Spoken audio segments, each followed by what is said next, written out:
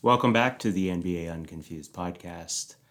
We're very excited to be back after quite a long break, but as the school year wraps up, it seemed like a good time to come back and talk about where things are in the NBA, especially with the finals in progress as we speak. By the time you hear this, it may all be over, but as of right now, it's still in progress.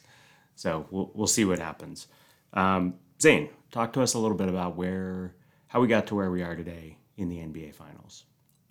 Okay, well, there's a lot to go through, but first of all, the Miami Heat reached the finals from the Eastern Conference after being the 8th seed, the lowest seed to make the playoffs, and upsetting every team they played, honestly. Like, maybe not an upset within what we expected from them at that point, but definitely an upset just in every way for every series because they're the lowest seed. It's not possible for them not to be playing in a series that's not an upset. Yeah, and so to clarify on the NBA playoffs, I think it changes still pretty regularly, but they did, so the play-in, the Heat had to play in to get the 8th seed. Yes. Right? So it's even, if we were doing a traditional bracket, it's kind of lower than an 8th seed because they had to win just to become the 8th seed, right? They might have been seeded as the 7th or 8th seed coming in. I think the 8th seed when they were coming into the play-in. But yeah, still like they still had to win. Yeah, very impressive to win in the play-in, then come in, win against the Milwaukee Bucks in the first round, who are favorites to win the championship. Honestly, right. Like probably the second biggest favorite to win the championship. Yeah, we talked about them quite a bit. Yeah, and they got kind of embarrassed by the Heat. I remember a specific interview. Yeah. I'm pretty sure that's what everybody saw after the. Remind me, I can't think of his name. Giannis. Yeah. He like got mad at the reporter who was like, "Do you think this season is a failure?" And he goes like, "You asked me this question last year too." He says his name. I forget his name. And he basically talks about like, oh, every year that you don't get a promotion at your job, is that a failure? Something like that. I don't know. Yeah, it's pretty brutal after you get ejected early. But so Heat have made the finals through insane adversity. Almost giving up a historic comeback to the Boston Celtics in the Eastern Conference Finals, where the Celtics almost came back from a 3-0 deficit. That's right. They won in 7 games. Yeah, they won in 7 games. They're sitting now 3-1. Sorry, 1-3 in the NBA Finals, and the Nuggets next game will have the opportunity to win their first ever franchise championship. Okay, so that's a big deal, right? How many teams are there? Do you know, off the top of your head, how many have not won a championship? I think it's the Nuggets. It's around 5, I think. So yeah, not that many left. Okay. Because for a lot of teams, there's like a odd year. Right. In like the 60s where they won or something like that. And is the Nuggets would be they're an expansion team at some point. Yeah, they're from the ABA. Okay. Oh, they go that far back. Yeah, they were from the ABA merger. I'm pretty sure it was them, the Rockets, the Spurs. Maybe not the. I don't know. I can't remember, but I know the Nuggets were definitely from the ABA merger. Okay. So talk about Denver's path to the finals. How were they? First of all, were they expected? I know Miami wasn't expected to be there. No, Denver was expected to be in the finals. They were the number 1 seed coming into the playoffs, so they were the most. Everybody thought that they should make the finals. I believe first round they went up against. I can't remember who they went up against first round, but in the conference finals they played the Lakers and beat them because the Lakers were also not supposed to be at that point, being the 7th seed. Another team that had to make it in through the play-in. And yeah, the Nuggets were definitely supposed to be here. They have Nikola Jokic, who's coming off back-to-back MVPs. Now he's not the reigning MVP because Joel Embiid won it this year. But a lot of people believe he should have been the MVP. And if he wasn't the MVP, he was a very close runner-up. For last season or this season. current season? This current season. They already released the MVP. Oh, right. Yeah. So it was Joel Embiid, center for the 76ers. Well, so now this is his payback. Yeah. Try to go win it. Pretty much, yeah. I know anybody would take a championship over MVP. Yeah, and I think it's super interesting because I was thinking about this the other day, that this really solidifies his legacy, as if he has 2 MVPs, however many All-NBA selections and All-Star selections he has, and a championship, that's a really good resume this early in his career. Yeah, and it's also, we were talking about a little bit about this before. Talk about the makeup of the Nuggets and what that means, because we've talked about in the past on the podcast the idea of like super teams and players going somewhere to play with several other stars to be able to make it to a championship. That's not what we're talking about here, is it? No, neither team is a super team. In fact, the Miami Heat are definitely the opposite of a super team. But we can get to that in a second. But the Nuggets, they're very homegrown. Both Jokic and Jamal Murray, their other star, who's the point guard, I believe were both drafted by the Nuggets. Jokic in like the second round in 2014, which is insane. Yeah, that's wild. And the surrounding team they have are either really good role players or solid role players. Like they have Aaron Gordon, who was on the Magic for a couple years. And he used to be more of a star, but now he's definitely a role player. But the team they have surrounding is super good for their star players. Because with Jokic's like pass heavy style, I don't want to say pass heavy because he's putting up like 30 points a game, but with his pass heavy style for a center, 10 assists a game is not normal for a center. Yeah, far from normal. I've seen second most for a center like this season. Second most assists average this season for a center was like 6. Right, I've seen some clips from him that just wild. Yeah. No look passes, a lot of, curling around another player. He does a lot of that kind of really slick passing. Mm-hmm. And I have to say, I mean, it's always a little bit surprising because if you just saw him, he doesn't look like a player that's going to run the court like that. But he just does. Yeah, he does. He does what a lot of people talk about when they talk about European players, which is he plays the game at his own pace. He slows the game down. They talk about the same thing with Luka Doncic. That's one of the reasons that Jokic is so dynamic on the court with his passing and with his scoring, is that he plays the game at his own pace. And that's, something you may not think. You're like, oh, Jokic, he's out of shape. He's slow. He's like 7 feet. He's not a passer. But then, like, when you see him play, you realize how he is able to do that. And he's very flashy for somebody who's considered not to be flashy. Right. He's considered to be like a Tim Duncan type player, where it's like, well, he's so good, but nobody cares because he's not like flashy enough, I guess. Right. So is most of his flashiness in the passing game? Yeah, most of his flash. When he scores, it's not flashy whatsoever. I don't think I've ever seen him dunk. Right. But like his scoring is mostly 3-pointers. His step back is so odd because it's the exact way you'd think he would do a step back by looking at him. He like hops back on one foot and just kind of like flips up a shot. But during this final series, he's been scoring a lot in the paint, and kind of like abusing Miami's paint defense, which is not bad by any means. It's just that he's so good at getting mismatches and getting around players in the paint that really the only person who can guard him is Bam Adebayo, and they can't always have Bam Adebayo in the game. Right. Bam Adebayo is the Miami Heat center. Defensive Player of the Year candidate for the past like 3 years. Like he's always been a dynamic defender. And still, even with that. He still is. But even with that, he can't.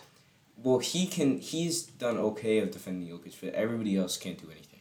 So if Jokic gets a mismatch, they just run into this problem where they're like, well, we can't double him because then somebody's open where he can just pass it to them or get them on a cut or something like that. And a lot of the players on the Nuggets are they're just scorers, right? There's a whole thing. Michael Porter Jr. is the starting small forward for the Nuggets. His whole thing, he doesn't do anything other than score. He's not a good defender. He's not a good passer. He's not a good rebounder. But he scores so much. Not so much, but he scores enough that he's so valuable. And the way, like, Jokic can just give him the ball at near the hoop and he'll score. Your use of air quotes on podcasts is just phenomenal. Well, I'm assuming that people can hear in my voice that I'm using air quotes. I'm sure they can. And that was absolutely a compliment. Air quotes like that. You see, they can definitely tell. But the way the team is structured, where he's really the only pass heavy player, and he can still score so much. Where Jamal Murray is definitely, he can definitely pass. He gets assists. Jokic and Murray, they became the first duo in NBA Finals history to both have triple doubles. So obviously Murray is still a passer.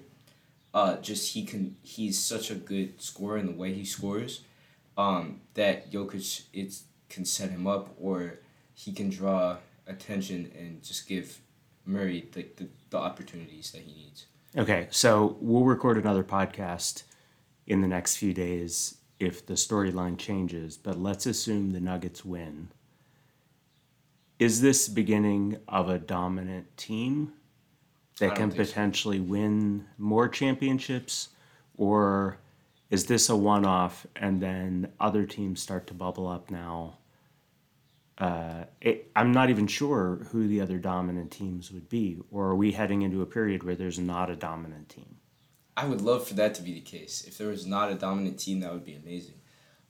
Just the problem is that, for one, this team is,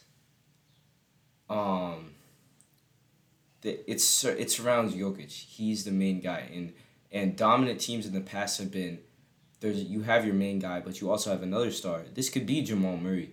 I just don't think he's at that level yet. He wasn't an all-star this year. He hasn't been an all-star for a while. Right, but if they both had triple doubles in a single game, yeah, in the finals, we may be headed there, right? Mm-hmm. We could be. Yeah, I think it's possible. It's definitely possible. Just the problem is that I don't know how well they can stick together, the team. So, like, all the other players, come at the bench or filling out the starting lineup, whatever. Do they all perform the same way they have this playoff run, Like, do they consistently... Because some of them are players that are not known for playing this way.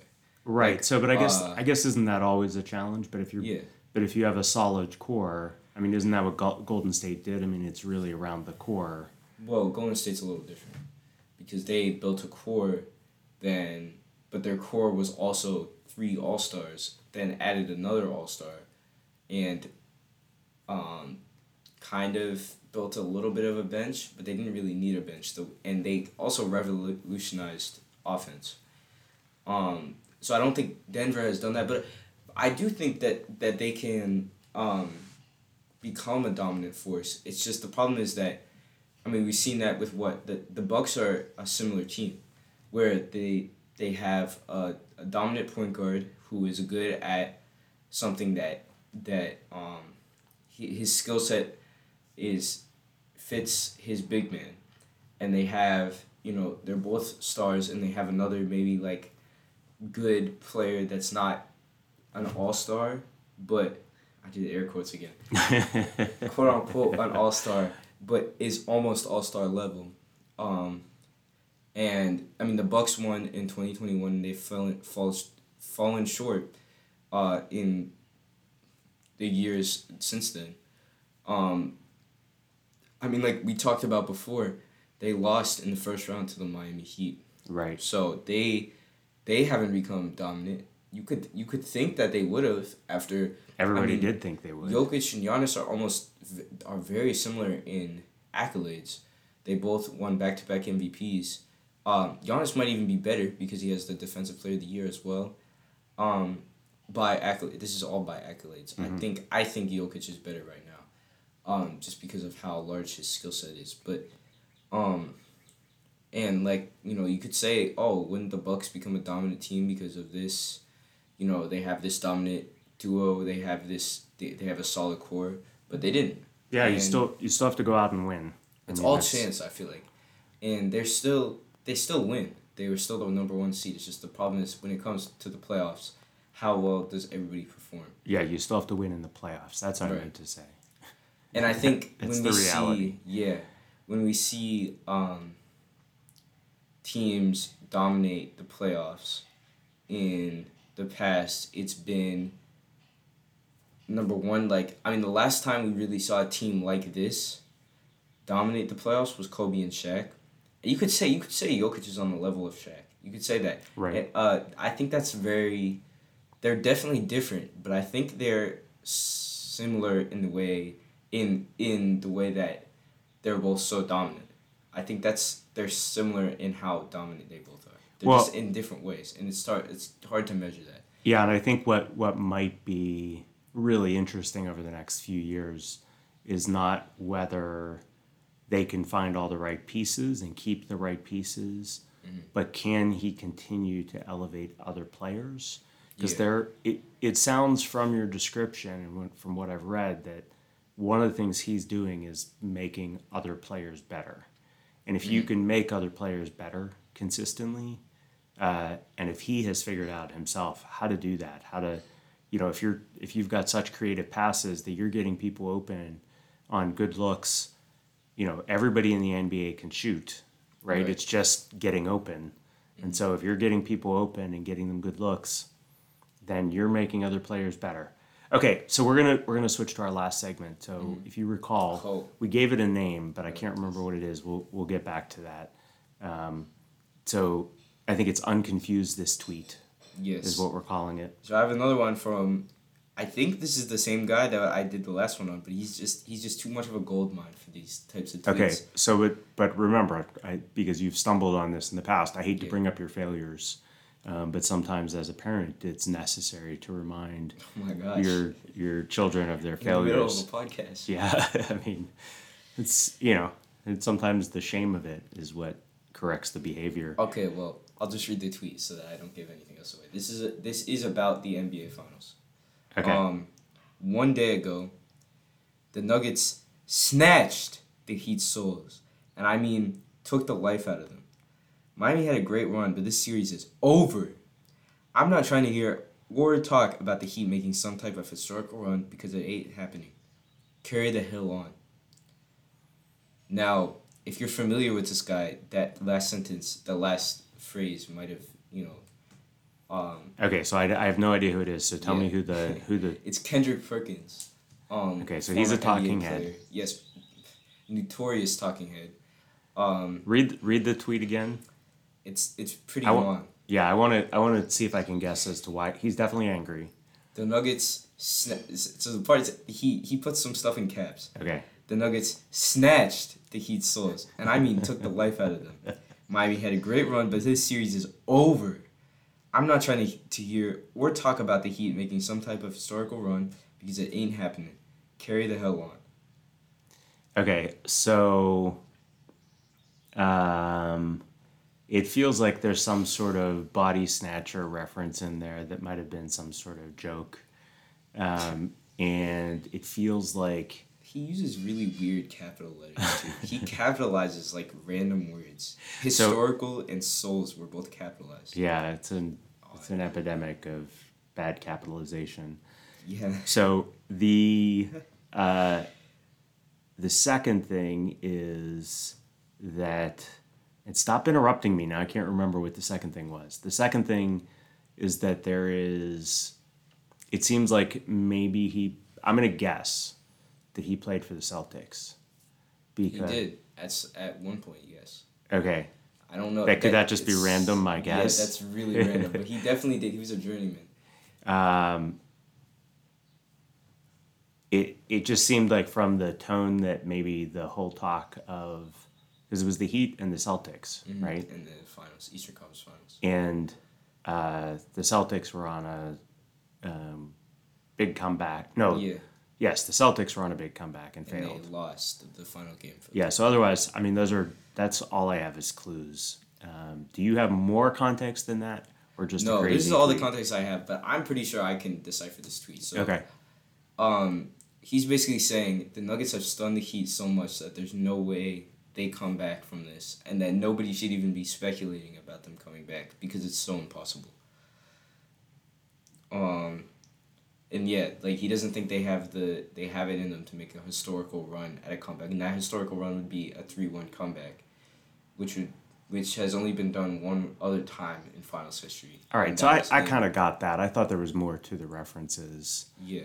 That there were more references. I just thought it was funny the way he said it, because he really, I mean, and he's not wrong. I don't think he definitely makes this tweet is not just like, if it was the opposite way, then I would think Like, it's not just what he wants to happen. Yes, but no, it's this also is it's very obviously it's kind of a silly prediction to make at this point when a team's down 3-1. So yeah. He made this a historically, day the ago, odds so- are against them. He made this a day ago, so this is like he knew already that they were down 3-1. This is not like he made this at the start of the series. Got it. All right. Well, that does it for our episode. We are going to come back pretty soon with some other great topics. Zane and I have been having conversations at the dinner table, ruining the dinner time conversation by talking sports and coming up with topics for future episodes. We have a couple of great episodes that we're going to work on this week and release pretty soon. So keep an eye out for those. Keep an ear out for those, whatever you have to keep out. And we will talk to you soon. Whatever you have to keep out.